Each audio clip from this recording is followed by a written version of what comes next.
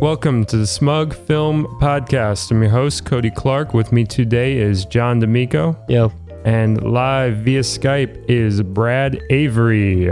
Hey. Brad's here. He's going to talk to us about Boston crime films. He's been brushing up on all those. He's been exploring that whole thing.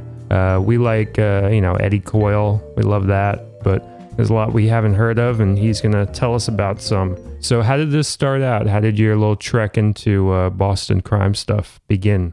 I think it started because I watched Eddie Coyle, and I loved it. And I read the Criterion booklet that came along with it, the essay. And the guy mentions how, after he saw this for the first time, he went looking like, where are the other films that are like this? There's got to be more like this. And there was nothing. There was nothing for Boston. There was no other gangster films that had that same vibe. And so that got me thinking about Boston films. And around the same time, you guys did that podcast episode where you talked about regional cinema and you talked about like New York and Florida on screen for a long time. And so that also got me thinking about Boston. And then finally, my manager at work recommended me this book called Big Screen Boston by Paul Sherman, who used to be the film critic for one of the local papers. I think it might have been the Herald, but I'm not sure. And he teaches at Harvard and came out in 2008. And it's pretty damn comprehensive for Boston film up until 2008. And he hits all the major ones that were big. He gets The Departed in there. He gets Friends of Eddie Coyle, Mystic River, all those popular ones. But he also touches on a lot of really forgotten films or local filmmakers. Like there was this big boom in the 80s of independent filmmakers.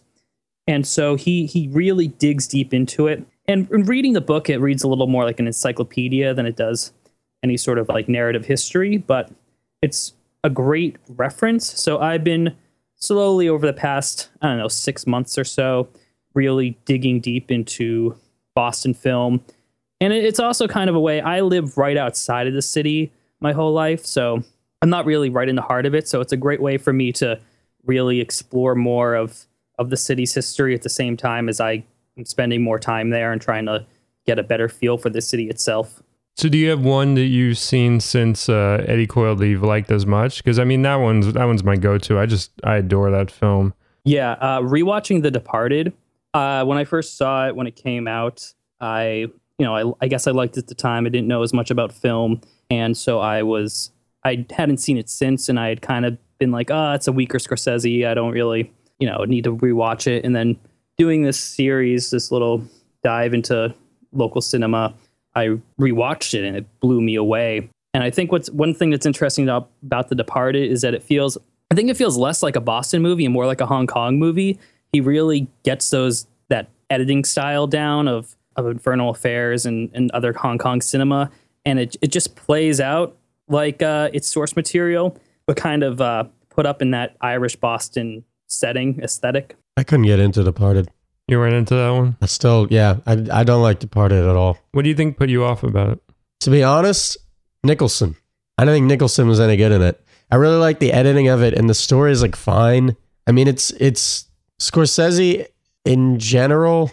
I think since Goodfellas, his movies have been running maybe 15, 20 minutes too long. And Departed and Wolf of Wall Street were the two where I really felt the length was just, it didn't hold up to the content. With Wolf of Wall Street, it was hard because I don't know exactly what you would cut. But with Departed, I can't remember now because I haven't seen it since it came out. I was watching it and I remember thinking just like, take this section out, take this part out. This isn't that good. There were parts of it that I just thought weren't up to the caliber of the rest. And you can tell he's having fun with it. I like the Irish shots and all that kind of stuff. But it didn't work for me. And I didn't think Nicholson was any good in it. You're big on Eddie Coyle though, right? Yeah, I adore Eddie Coyle. That's one of those ones. It's top 50 for me, probably. Yeah, anyone that sees that one just goes crazy for it. Eddie Coyle is interesting because obviously I don't know Boston as well as you, Brad, or anybody who's making Eddie Coyle, but when I watch Eddie Coyle, I think of it the way like Dirty Harry couldn't have been set anywhere but LA. Eddie Coyle really, practically speaking, couldn't have been set anywhere but Boston. It would have meant different things. It really couldn't have. It gets the feel of the culture right, I think. Yeah, up to Bobby Orr. There's just like that little bit of Bobby Orr in it. Just the old Bruins. Paul Sherman in the book says he thinks they might have just shot that at a actual game, the way it's shot. Oh, I'm sure they did, because there's a lot of times when you'll see people in sports games and movies, you can tell they're not really there because they're always in medium shots or close-ups. In Eddie Coyle, they're shooting them like with half a stadium around them, and it was a low-budget movie. One thing that got me, I don't think those are there anymore. Those weird eateries he goes to. Oh, the automats? Yeah, the automats. I don't think I've ever seen one of those in my life. Yeah, automats are awesome. I mean, my experience with them is just like Bugs Bunny cartoons. Yeah, and Edward Hopper paintings. Yeah, everybody's going to them in those. It was, I think they were probably on their way out by the time they were in Eddie Coyle. Yeah. And they were, I think, very intentionally, that opening where he's in the automat, I think is sort of a throwback to the noir Mitchum was doing in the 40s. Exactly. This is a very 40s image. Even down to the eating pie and drinking coffee. That's such a 1940s thing to do. Yeah, outside of don't they talk about it in Coffee and Cigarettes? They're like, our parents' generation were the pie and coffee generation. Yeah, and outside of like True Romance, that's like the only one semi-modern that I can think of somebody eating pie and coffee or whatever. Yeah. The other great location I love there is the scene at the tea stop where the cops come to bust the deal. And Jackie Brown's in that unbelievable car with that great shirt on. Exactly. And that's what those that was a great capturing what this place looks like, because there's plenty of train stops that still look exactly like that, and just kind of surrounded by woods. You think it's remote, but it's really not. That kind of sense of the urban running through the forest, I guess. Yeah, it reminds me of South Jersey. Like I could almost see Eddie Coyle now that I think about it. If you had to put it anywhere else, like you could maybe get away with it in Atlantic City. Mm. It has that same sort of vibe. And you also can't have anyone but Mitchum in that role. No. Without it. It's funny that the same thing that happened to you with that movie happened to me in a different way. I saw Eddie Coyle, and then I just decided I was going to watch everything Robert Mitchum ever did in the 70s. Because it's one of those movies that just makes you want to watch more movies. Mm-hmm. And it was the same experience. All the other Mitchum stuff, I liked some of the other 70s movies, some of them quite a bit, but like nothing felt like Eddie Coyle. Nothing hit like Eddie Coyle did. It's the perpetual disappointment of Friends of Eddie Coyle. Mm. It's pretty much just, this is the greatest film ever made in Boston about Boston. When you're going into Boston films, it's just, you don't expect anything to live up to Eddie Coyle, because it's not going to. You're just going to be met with disappointment if you're looking for more of that. It really is just a class of its own. So what are some ones that you found off the beaten path that you'd recommend? There's one I really like called Dealing, or the Berkeley to Boston 40 Brick Lost Bag Blues. It's a long alternate title. Long-ass title. It's a great title, though. I love it. It's based on a book that's credited to Michael Douglas. Is actually Michael Crichton and his brother Douglas Crichton, who co-wrote it. It's from 1972. It's the first screen appearance of John Lithgow. And it's this sort of end of the 60s drug smuggling movie where this kid, I forget his character's name, he calls himself Lucifer at one point, and he's in Berkeley, California, and John Lithgow is a weed dealer, and he asks him to move some product for him across the country. So he gets, it's the 70s, and he's able to just bring it on a plane with him. Comes over to Boston, but along the way, he meets this girl in California, and he wants to get her over there because he falls in love with her.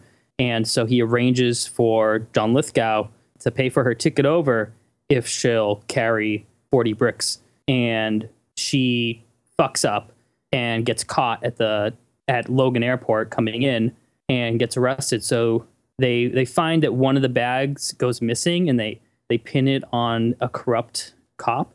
And so they're kind of chasing this cop through Boston, trying to get the girl free and possibly bring down this cop. And it was just kind of panned when it came out. It was kind of in the same run as a lot of other things that was going on at the time, a lot of other 60s, early 70s drug movies. So I think people were just kind of bored with that. But watching it today, you get some great location shots, and it's just kind of fun. This one really gets it well. You get the old airport in there. You get there's this one great scene where they lure the cop onto a train, and the train's just kind of going through. It passes by this cemetery where they've like hidden part of the stash for him to come get. They're kind of like leading him along with notes and like a trail of breadcrumbs trying to lure him. And he gets off at this cemetery in the middle of the rail. That's a great location. It ends at Walden Pond. The climax is in Walden Pond. Really? Yeah, which is actually like an hour out of the city, but it's a great setting. You don't really see that often. It's in the middle of the winter too, so it's all snowy and icy. That sounds gorgeous. Yeah. It sounds very rural for a Boston crime movie. It is. I mean, you also get some warehouses and stuff, but by the end it goes rural with it, and that's what I love. And I think that's another thing with Boston is that you have Southie, you have the urban areas of it, or really the heart of Boston is very urban, but then all the surrounding New England wilderness is still there. There's still that rural aspect to it, right? That is right outside of the heart of the city that you can go to and just get to in 20 minutes. So would you say that the best ones that you've seen so far have sort of taken advantage of that? Some of them, yeah. I think, Eddie Coyle does that really well. Dealing does that really well. Yeah, no, not enough of them do it. Mystic River gets a little of that, but not really. So would you say that's like an untapped potential of when you're making Gone Baby Gone does it, I'm pretty sure. Oh, yeah, that is true, yeah. Yeah, Gone Baby Gone has that aspect to it. I still think it is a little untapped. I think there's more to explore there that isn't really gotten. Because, there's other genres of Massachusetts and New England film, like New England horror movies really get the woods. Yeah, all the really Miskatonic stuff and all that. The many Lovecraft adaptations where there's just like things slouching out of the woods. Yeah. Or just Salem witches really get the people. One thing I was thinking with these movies is I was always wondering how come with Whitey Bulger, when in the 70s you really have Friends of Eddie Coyle, and you don't really see a lot of other gangster movies set in Boston for years afterwards. In the 80s, they kind of come back, and in the 90s, really. I was trying to come up with some theories about why Boston film has only really taken off since the 90s, and now today we have the Massachusetts tax credit that has brought a lot of productions over here. But if you look at the Massachusetts Film Board list of productions shot in Massachusetts, there's like a few here and there up through about the 60s, and then you get maybe one a year. And then in the 90s, it really picks up until today where there's just a load of them. And so I think part of it is that the city was really a hostile place to film at the time. And so I think Hollywood tended to stay away if they could. Love Story was a big issue filming. They shot that at Harvard, and they really tore up the grounds and just made a mess of things. And so Harvard was pretty pissed and did not let another film shoot there for years. But then you have Eddie Coyle, and it's just kind of like, why did no one ever make anything else like this? Why did no one else look at Eddie Coyle and say, let's do something else in Boston? And I don't know for sure, but it may partially be Bulger was a huge problem in the Winter Hill Gang. Might have been an issue with that. It was Bulger walks into your shop, tells him, you pay me protection money or you end up in ditch. You pay him that money. There was no questions about it. So it might have been that might have added to the hostility of the city, and the government really wasn't supportive of Hollywood. So it's kind of today, after the city's been cleaned up a lot more, that you're now seeing films all about the gangs and the corruption and violence in the city. Right, because they're not as much a threat. Yeah, and another thing is The Brink's Job, the William Friedkin one from 1978, which is a period piece about an actual robbery that stole $3 million, and they almost got away with it. They were about 5 days away from the statute of limitations expiring when someone gave them up. Wow. Yeah. And what year was that? 1950. How long is the statute of limitations for that? It looks like it was they committed the robbery in 1950. On the 5th of January, 1956, one of the robbers gave them all away to the FBI. That's a pretty short statute of limitations, right? Yeah. It seems like a crime of that nature, Like it was 11 more days until the statute of limitations expired. So if that just expired, they couldn't do anything? Yeah, they would have gotten away with it. And Why am I not Robin Banks? the FBI, As you J. saw Edgar Eddie Coyle. Hoover, Yeah. J. Edgar Hoover spent $29 million trying to recover that $3 million, and they never got it. They got like less than $50,000 of it So back. it's like a cost thing. It was also just J. Edgar Hoover Yeah. being Hoover and got the principle to matter. And so the film came out in 1978. William Friedkin did it right after Sorcerer, and it's okay. It's an okay movie. It's a step down after Sorcerer. It's kind of the weakest of his 70s output, but it's got great performances. It's got Peter Falk and Warren Oates and Peter Boyle. But the shooting of it was just a nightmare. They paid a resident $50 to take their air conditioner out of their window, and the next day they came back to the location to shoot more, and everybody on that block put an air conditioner in. The trucks got stuck on one-way roads and other tight, narrow, winding roads of Boston because the layout is just fucked. And best of all, in August 78, a print of the film, unedited reels of the film, were stolen at gunpoint.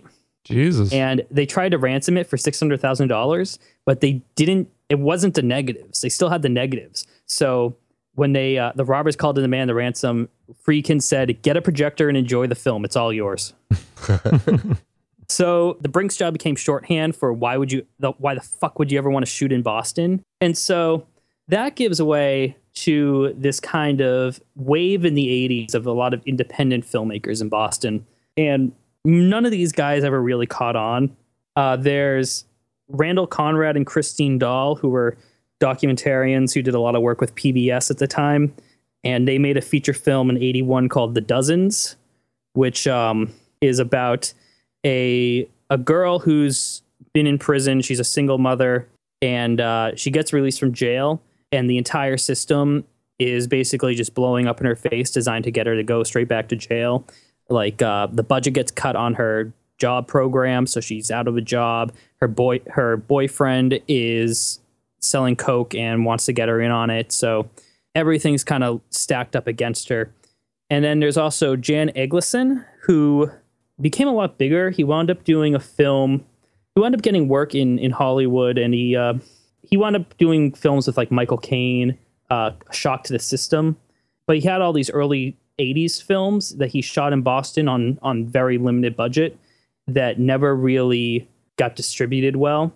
He did a film called Billy in the Lowlands in 1979, and that kind of kicked off this little movement of independent Boston filmmakers about a guy on the run. And then he did The Dark End of the Street 2 years later in 81. And that's got Lance Henriksen in it, actually. And like a 6-year-old Ben Affleck has a cameo. And he did another film called The Tender Rage. That's kind of the end of his Boston trilogy. So during this time where Hollywood's pretty much written off Boston, unless they absolutely have to, you got these independent filmmakers coming out and trying to make something. And they never really succeeded at breaking out.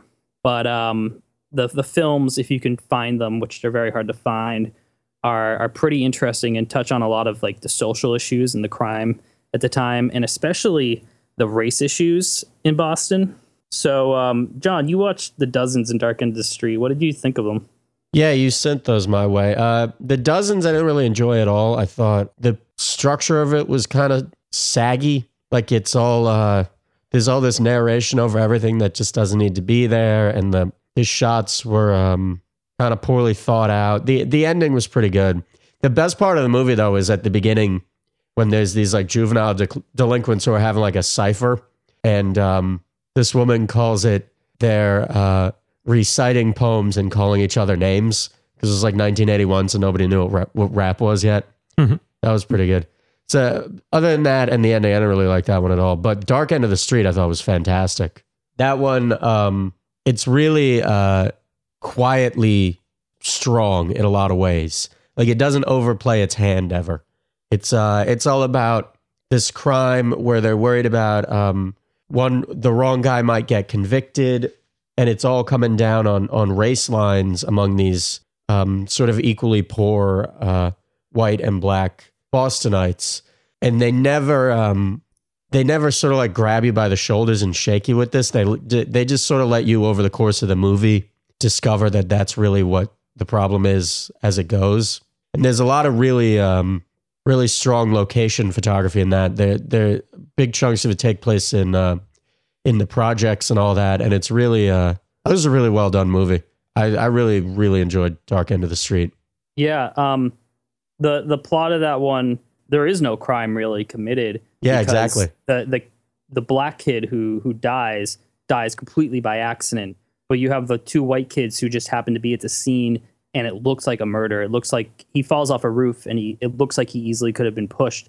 And one of the kids has a record and doesn't want to go back to jail because he knows that if it's found out he's there, the cops are just going to think he did it. Yeah, and it's even aside from Henriksen, who everybody knows is a great actor, there's really a lot of strong acting in that movie. Like when the guy falls off the roof near the beginning there, the two white kids who were standing there watching him, it's this guy and his girlfriend, and the woman is just about to scream. And with this like real intense look in her eye, the guy just grabs her mouth and like holds it shut and stifles her scream because he doesn't want to draw attention to the fact that they're on this roof with the guy, because he immediately knows how it's going to play out.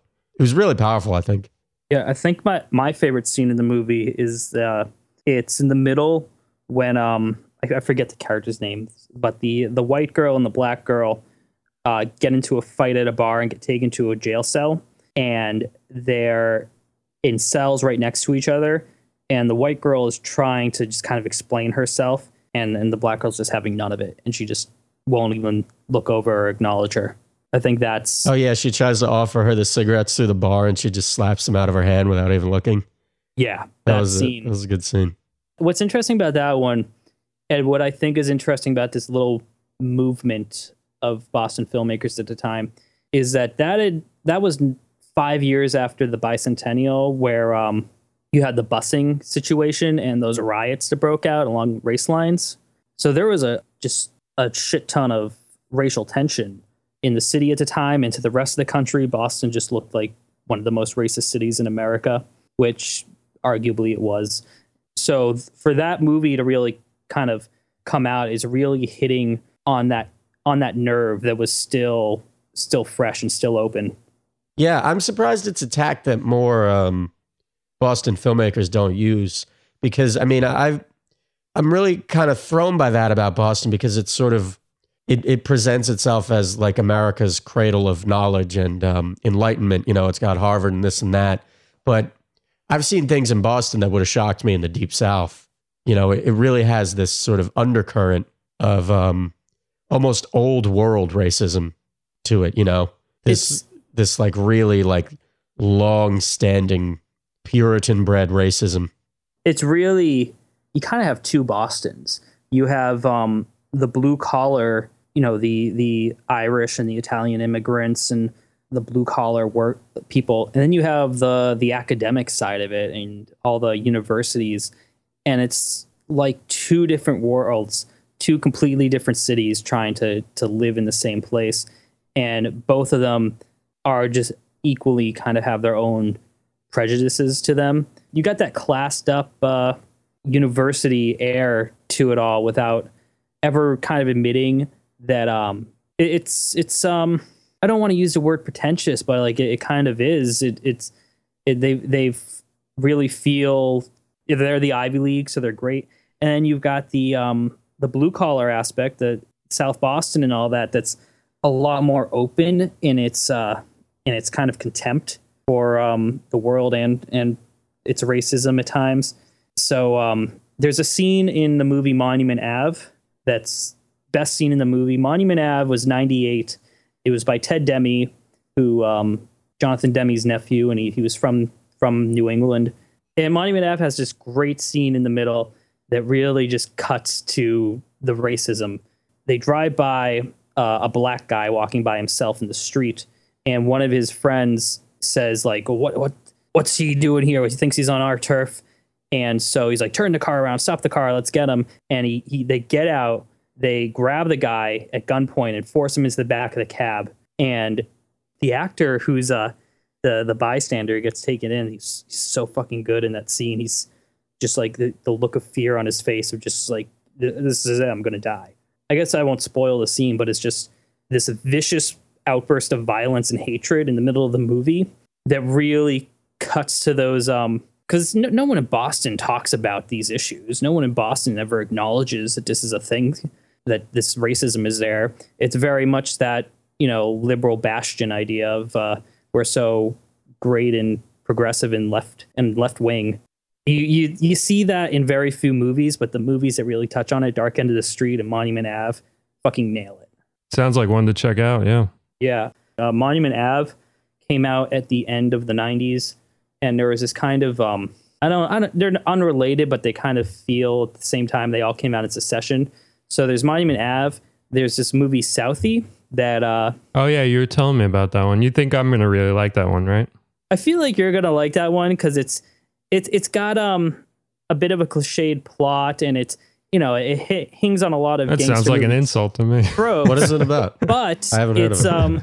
It's got this great local flavor to it, and it's kind of underappreciated. It's about Donnie Wahlberg is the lead, and he is kind of the he just moved back home after living in New York City for a while, and everyone in the neighborhood is just like, "Oh, you're back. You think you're like Mr. City Boy's back."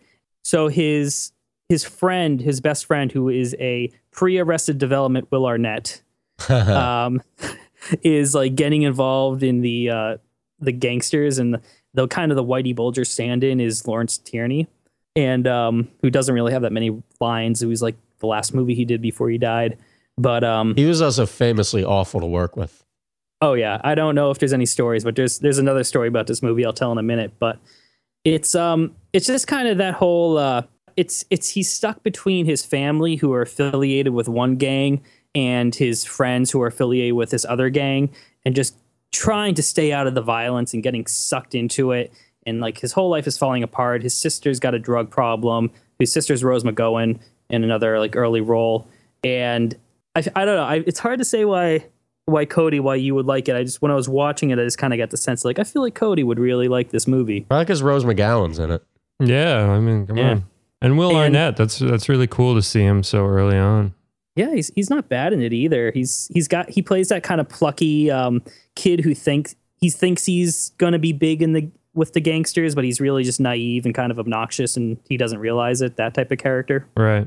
The story about Southie is that when it premiered, it played at the Kendall Square Cinema in this was like 98, I think, 97, and played at Kendall Square Cinema in Cambridge, and they brought out a bus with the name Southie on it, and everyone, like all the stars came off, and one of the guys who's like a minor role, I don't know which actor it was, but he's a minor role in the movie, comes off, and the police swoop in and grab him because he was wanted, and they knew he was going to be there to promote the movie. Jesus.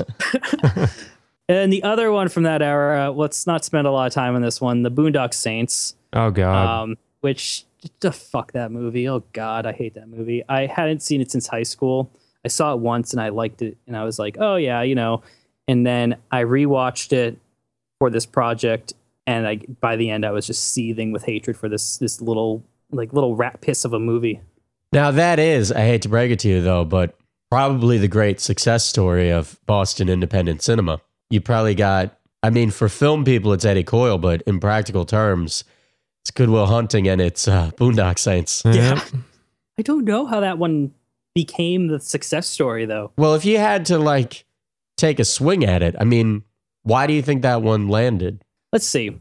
The three of us, we've all seen Overnight, the documentary about the making of it, which is fantastic. Yeah, that movie's pretty great. Although that's an LA story, if anything. Right. But and also, I feel like this should be brought up. Overnight, which for those of you who don't know, it's a great documentary about the making of Boondock Saints, because the guy who did it, Troy Duffy, was this fucking clown shit baby who destroyed his own career. But if Boondock Saints was good, I don't think that documentary would have mattered. Right. If the movie's good, fine, be as weird as you want to be. You know what I mean? Yeah, but when it's bad. I feel like people use Overnight to talk about why Boondock Saints isn't good, and it doesn't work like that. It's more an indictment against him than Boondock Saints. Yeah, and I reject the idea of criticizing something by saying the creator was bad, unless it's Riefenstahl.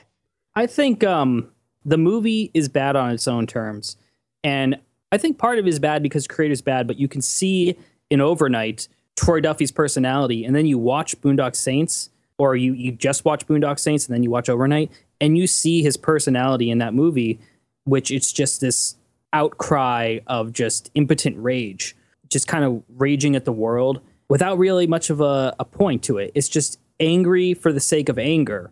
Like, this is a movie where, like, I think the first scene of the movie is this butch lesbian gets overly angry about someone using the phrase rule of thumb because of that urban legend where it applies to beating your wife, and they get into a fight, and that character never comes back. That scene had nothing to do with the rest of the movie. It's just angry and fairly sexist for the point of it, just because Troy Duffy is this angry man.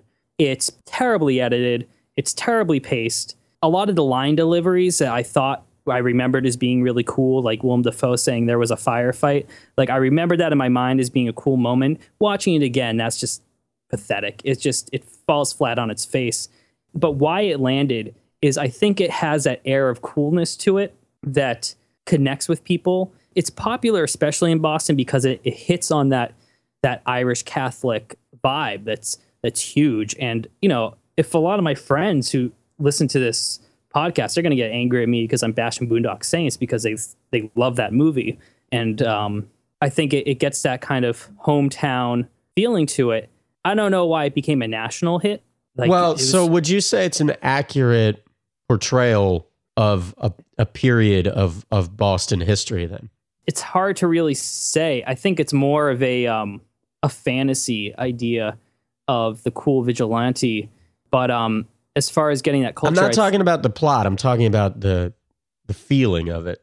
Maybe it does. Like, is the misplaced rage thing maybe something that taps into a misplaced rage of people in Boston? You know what? Yeah, I'd say it would be. You can, and you see this in movies that are like Monument Ave, which is kind of about those types of people with misplaced rage. I think it taps into that. I think that might be part of it. It gets into that sort of mindset, that sort of, there's the Catholic upbringing, which hits people. There's the Irish, there's the proud Irish heritage, which people really connect with. And I think there's also, though, that abrasiveness of kind of South Boston and the culture of almost that rudeness to it all, that where you see people. The whole like masshole for idea, the whole sense of Boston being a pretty abrasive place. It's kind of like when people from here go to the South and they talk about how people just strike up a conversation with strangers, and it's just so weird because that's not what it's like here. Here, it's kind of everyone else. It's fuck you. Get out of my way. You're blocking the street. Fuck you. You're looking at me weird. Fuck you. That's kind of the culture here. And so maybe Boondock Saints really does tap into that. Maybe that really is, it hits on that part of the culture fairly well. It doesn't make it any more watchable, but by maybe the sort of standards of self-expression, like, I mean, I can't stand that movie, but it's at least as competently made as The Dozens. Yeah. And it, I hate to say it, but I think it's fairly accurate self-expression, wouldn't you say? Especially when you see Overnight, and like you said, there's a very small line, if a line at all, between the characters in the movie and the actual South Boston creators. That's it's a hard truth, buddy. Yeah. All right, I agree. I hope I didn't just turn you off your whole Boston project. No. I'm totally still for it. I think it's interesting. I think it's Boondock Saints is capturing something that's not at all pleasant. It's kind of some of the worst personality traits of kind of the city, I guess. It's the parts of the city that really piss me off. It's rage fueling rage in a way. The few other movies that are on my list to talk about is, let's jump back like 50 years and talk about the film noirs. There's two big ones. The biggest one is Mystery Street, which is actually a pretty good movie. It stars Ricardo Montalban, and it's kind of a lot of critics have called it a precursor to CSI because it's that sort of procedural where they're trying to use forensics to figure out who a body was and use the bones to then find a killer. Oh, wow. Oh, they loved that stuff in the 50s. They were all about those look what science can do mystery movies. Yeah. They go to the Harvard Medical School for it. So the murder happens on Cape Cod. It's this, you the first 20 minutes of the movie are you see the murder happen. You see the girl, you get to know her. She goes to a bar. She wants to go to the Cape to see her married boyfriend and finds a drunk guy, gets him to give her his car, and they go down to the Cape. She kicks him out and steals his car, and then the married boyfriend, wanting to end a relationship, just kills her and buries her in the sand. And so months later, they just find her bones, and Ricardo Montalban is the detective put in charge of the case, and they take the bones to Harvard Medical, and they're kind of jumping between Boston and Cape Cod to discover what happened and catch the guy who did it. I like that one a lot. You see the parts of the city that have changed completely while still kind of maintaining that same character to Boston in a sense. The roads still feel very Boston, even though the buildings look different and look updated. Or really, that's a movie that gets the Cape really well, I think. It gets those diners off the side of the road in Cape Cod.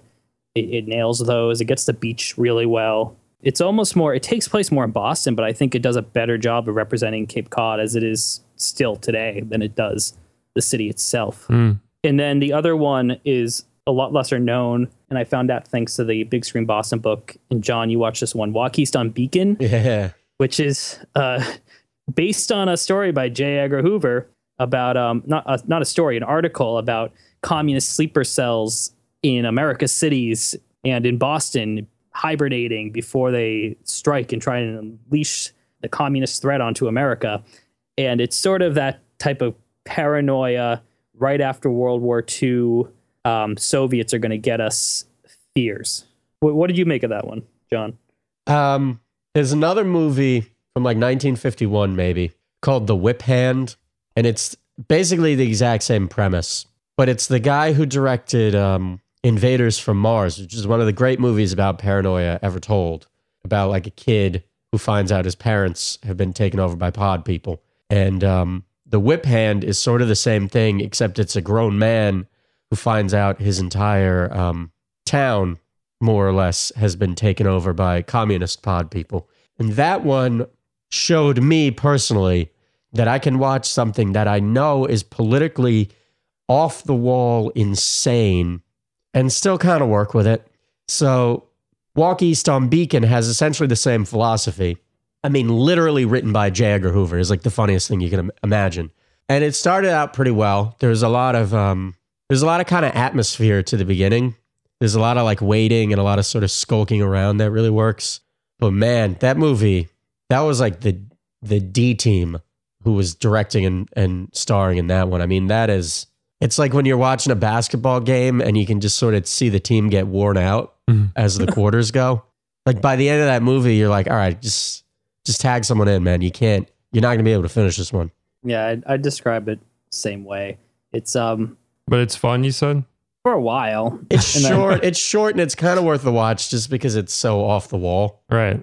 Yeah, it's the last movie George Murphy did before he went into politics too.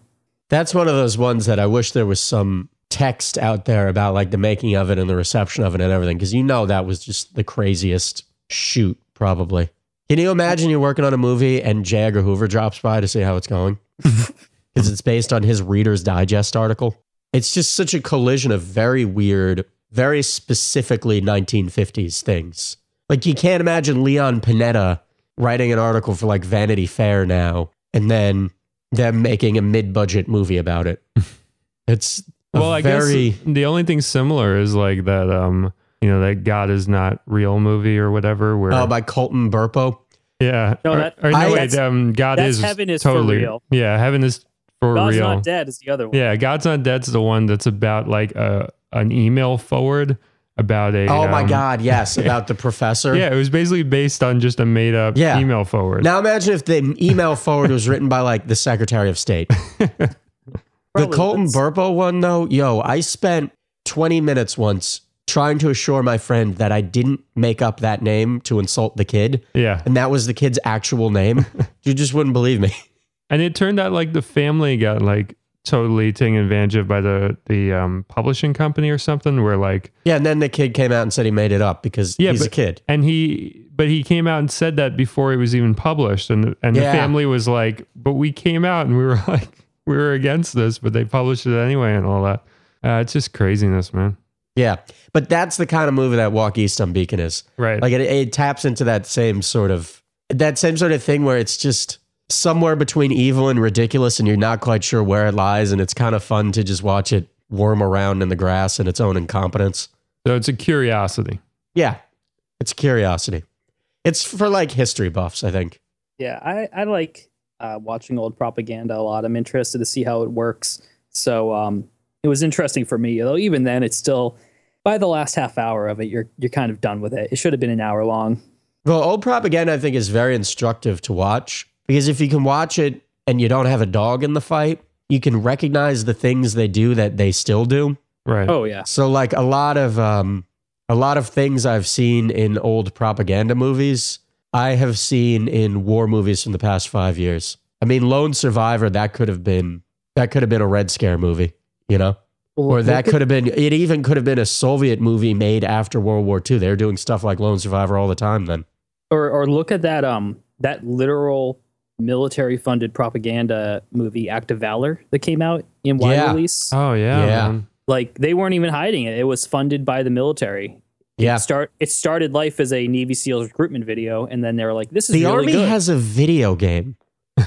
I feel like as a culture, we haven't stopped and processed that fact. Right. That the Army made a first-person shooter video game. I mean, did they really even have to? A Call of Duty does the job for them. It's just, yeah. That's also the same exact reason why I like watching old propaganda is you hit the nail on the head. You see it today. You see it, like, look at any 80s action movie. Like half of those movies are pure propaganda. 2000s action movie. You don't even have to go to the obvious 80s choices. The weirdest thing about like the old 80s ones to me is like there was always like the plot of like the Americans versus like the scary ninjas who are like cutting people's heads off. And then if you look at today, all ISIS. It's like we have like those ninjas that are cutting people's heads off. Like we're in like an 80s action movie now. I like the presumption that it was always the ninjas who were in charge of the drug trade. Right. The 80s always assumed that drugs were being peddled by ninjas. Right. Turned out it was the CIA. But at the time, we were really pretty sure it was ninjas with a white guy in command. Yeah. Who wore a different colored gi. It was always that crew. And it turns out historically they just weren't on the ball with that. Another one I wanted to bring up, going back to Boston, another obscure one called Black and White and Red All Over. And this one, it's only really available on VHS right now. Probably not going to be a DVD anytime soon. I could be wrong, but it came out in like 97, played at Sundance. Ebert wrote a little bit about it and liked it, but it's been completely forgotten. And it's a all black cast. It's about 6 friends who live in the same apartment who just kind of look at their lives, look at the all the black on black violence that's all around them and in the city. And the entire movie takes place in this apartment that's in Cambridge, but they really hit the local flavor in the dialogue. They really, with like one scene where you look outside the window and see the street, there is technically nothing to really say that this is Boston, but they nail the flavor and the dialogue. And it's kind of like The Dozens in that it's flawed. It's very much a first film. It actually had 3 directors on it, and that might have been a bit too many people directing it, but it kind of hits on those ideas. It hits on some pretty good performances, and it's one it's very forgotten. And you can buy it on Amazon, I think, but there's like 3 copies left or something. So it's one, when I watched it, I just thought it's a movie that, while it's not great, it's not going to be something that people pull out and say this is a hidden classic. It's still one that deserves a little notice and is a pretty unique film, especially in kind of the history of Boston independent cinema. So there's that one to talk about. And then the only other 2 movies on my list that I had were Thomas Crown Affair and Mystic River. What do you think of Mystic River? I like the scene a lot where they take, without spoiling it, they take Tim Robbins out for drinks and that whole extended sequence towards the end of the movie. Right. And I like the parade at the end of it, which actually I think they took the parade scene at the end from the ending of Southie, Oh, which really? also Really? ends at a parade. Little shot and context. now we're getting huh? somewhere, Kinda has John a little D'Amico bit of- just woke up. Does a little bit there. And then the rest of the movie is just like, yeah, whatever, I don't care. I like the very beginning of it, and then the rest I just don't care about. Yeah, that's good too. That's one of those ones everyone was real ride or die for, and then just stopped Oh yeah. with immediately. Anybody who cared about that one, I haven't heard anything about that one. I think it for was like because the 10 poster years. was so good. It was a good poster. It was a good poster, and it maybe rode a year just off the strength of its poster. And it was like that look, that like color scheme was like, I don't know, it made it unique at the time. Yeah. It felt the only thing people really took from that was like, all right, let's use that as a color scheme. It's funny when you can see those ones though that like everyone's going to be real hard for about a year to 18 months. Oh yeah, no shelf life on that one. Yeah. Like like the theory of everything is going to get Mystic Rivered. Mm-hmm. It'll be a trivia question. Yeah. Yeah, there's some best actor trophies out there that no one really remembers why they were won. Do you like Lahane? I don't actually have any problems with Lahane. Nothing he does really clicks for me. Nothing he does really screams out and says, yes, like this is great. He's very dark. And you know what? Actually, I can't even really say I've only seen his film adaptations. I've never actually read one of his books. I'm just going off of all the films that are based on his books. But all the films that are based on his works always kind of have that same aesthetic to them. That's just kind of this glossy, grim, dark, bitter, hostile environments that just doesn't really click for me. I don't really get into them. He wrote a couple episodes of The Wire, which I was always jarred by because I was never into Lahane whatsoever. And then seeing his name pop up on The Wire when watching that, I'm like, oh, Do you know shit. which? Do I like Lahane? Do you know which ones? I mean, that show. I guess it's probably hard to delineate like that. But I think it was like, I don't know, maybe towards the end of it. what did you say? Glossy, dark. That's kind of an interesting. It's like Mystic River, for example, and I think Mystic River, which was the first film based on one of his books, kind of set the tone. And I think there's this sort of heavy shadows, but at the same time, everything feels like it has this glimmer to it. Like there's that water everywhere that sparkles. Yeah. And there's just sort of this very reflective. They took Mystic Yeah. River literally. And yeah, there's this very reflective. That's beautiful look to looking it. in Shutter Island, though. I thought Shutter Island was really pretty. I should rewatch that one. I haven't seen that I mean, one I since didn't love came it. out. I didn't love it by any means, but Yeah. that But, sort of glossy, dark look worked for it. Yeah. It's sort of also just the world the films based on his works have created, where it's very mean and hostile, but it looks very glittered up and very, fancy. It's grime that's been polished. Do you think that's honest? No, I don't think it's that honest. That actually sort of got to me with The Departed, which is kind of making me think of this. The Departed, I never felt like Scorsese was really telling the truth about being a criminal in Boston.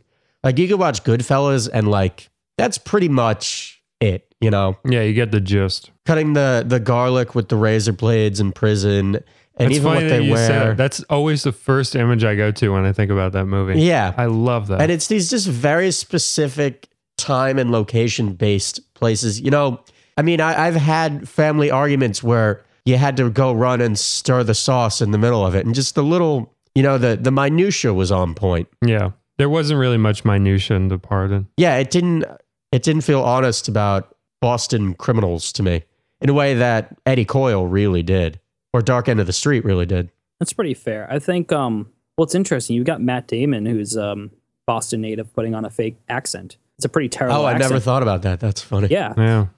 Mark Wahlberg, I think, is the most authentic in that movie. I think he gets his natural accent in there. Well, he's fits Southie as right in. balls, right? I mean, wasn't he like Yeah. he He's was like a street punk in from Dorchester. yeah, he like used to just like beat people up in the streets or whatever. he blinded a dude for life. Yeah. That was what he that whole controversy with him seeking a pardon, Yeah. which he never actually made an announcement. It was a private filing that they dug up, but he did some real like serious shit and then got famous in spite of it. But I think he works in that movie really well because he's the one that fits most naturally into the setting. Right. He never feels like he's He's the being Ray shoved in there.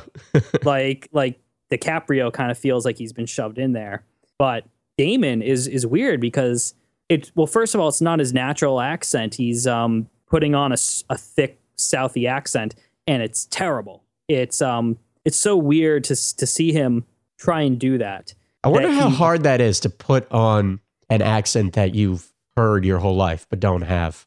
Right. I wonder if that's harder. Maybe he's like, it's almost like he has the pressure on him that he's like, all right, everyone knows me as like, I'm Boston bred and born. I have to nail this. I have to represent my city. And then, but I mean, could you do like a Southie accent? I feel like it's almost harder to like do that. Well, it's like just out of reach. Yeah. Yeah. You're perpetually like Salieri with it. You know, you can see it, but you can't get it. If I do it, it's going to sound, forced because it's almost like A, you're thinking about it, and B, you almost feel like you have to be able to do it. Yeah, that's fine. I'm not really going anywhere with that. No, it's an interesting idea. Yeah, Brad, do a Boston accent.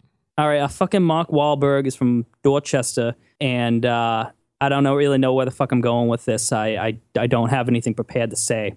I don't know. Did that sound like... It sounded like Woody Allen, kind of, at the end. It sounded like Woody Allen doing Mayor Quimby. There's some stand-up comedian. Her name's Jane Condon. She has a bit where she talks about how there's 3 Boston accents. There's the North Boston accent, there's the South Boston accent, and then there's the Kennedy accent, which nobody has except for the Kennedys. All right, we're going to take a quick break, do some mailbag. See you soon. And now, Chloe Peltier reviewing a movie she's seen parts of while working at the theater. Okay, you guys, I'm really, really mad because I really, really want to see Chappie. Cody Clark keeps talking about how much he loves it. John D'Amico loves it, and Alex Hyatt loves it, and Harry Brewis loves it. And I know I'm going to love it too. And I keep having to work it, and I just like squint and don't look at the screen and kind of try to blur my eyes sometimes so that I don't see it. And I keep hearing stuff, and it keeps getting spoiled for me. I'm sorry I don't have a lot to actually say about Chappie because I haven't seen it, but I'm just really mad that I haven't seen it yet. I'll get to it. As Jenna Ipcar would say, I keep getting pushed back. Thanks, Chloe. And now, back to the show. First question is from James, and he asks, what's your favorite movie about a scientist? People love science. Yeah. Best movie about a scientist. Jurassic Park. Yeah. Oh, damn. God damn it. That is Grand Slam. You know what? I'm going to pick Honey, I Shrunk the Kids. Do you feel that accurately captures the scientific experience, Honey, I Shrunk the Kids? I think so. Sure. Shooting laser beams at your kids and just sort of hoping for the best. I would like to then letting them get attacked by giant scorpions. Absolutely. It's Is great. that what it's all about? If I can't do that, why do I want to be a scientist, you know? Yeah. It's a great throwback to before ethics were really a big question in science. You could just experiment on your family. Exactly. Yeah, it's pretty much the story of that one dude who did all the experiments on the monkeys. The guy who made all the monkeys scared and then measured their fear. Right. Who is basically a fucking supervillain. What other scientist ones are we not thinking of?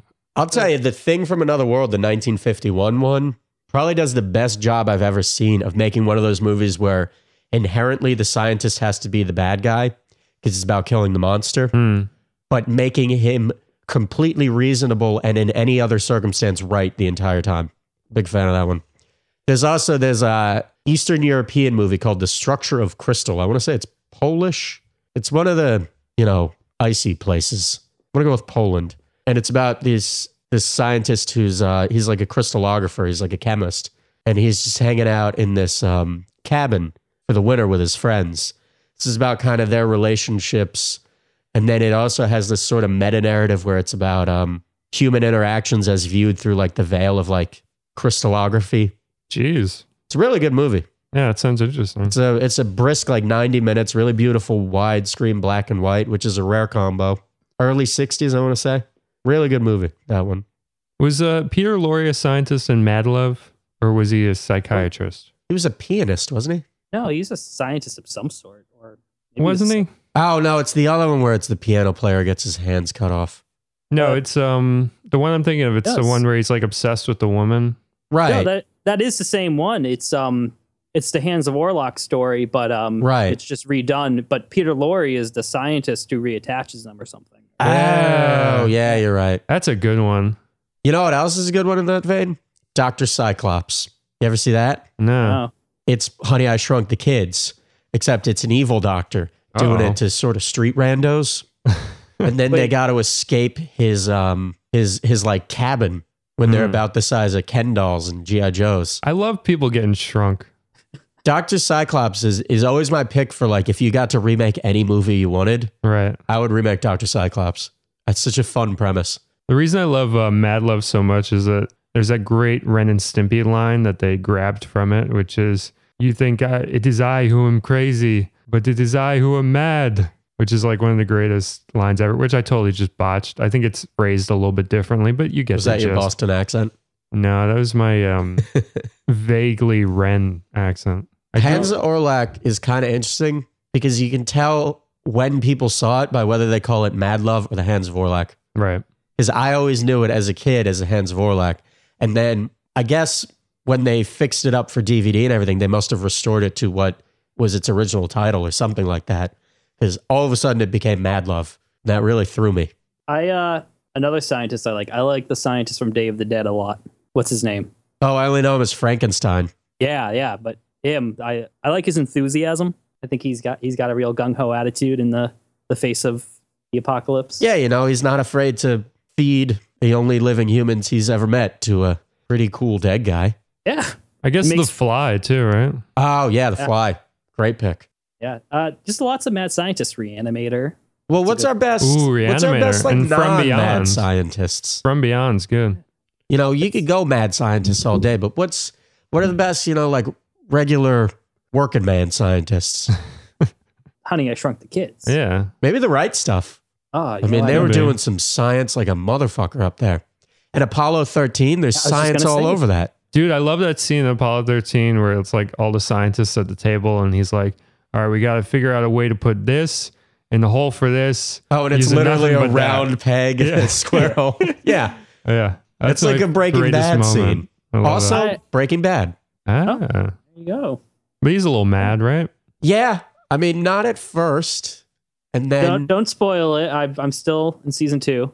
Well, you Well- know that he cooks meth. Yes. you know, you're kind of on track. Yeah, he's not a mad scientist in the sense that he's gonna like make a Frankenstein monster. He's just an angry scientist. Yeah, he's a mad scientist in the sense that he's very mad and he's also a scientist. Right. But he would be mad even if he weren't a scientist. And he would still be a scientist even if he wasn't mad.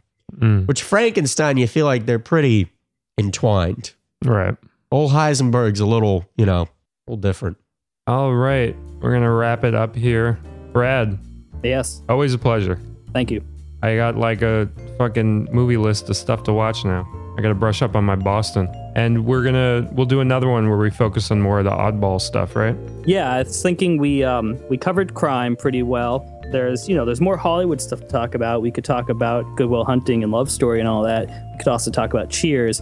But why not let's dig into some of the weirder non-straight crime films that I'll find some stuff. I'll take a few months off to research and then we'll come back to it. Sweet.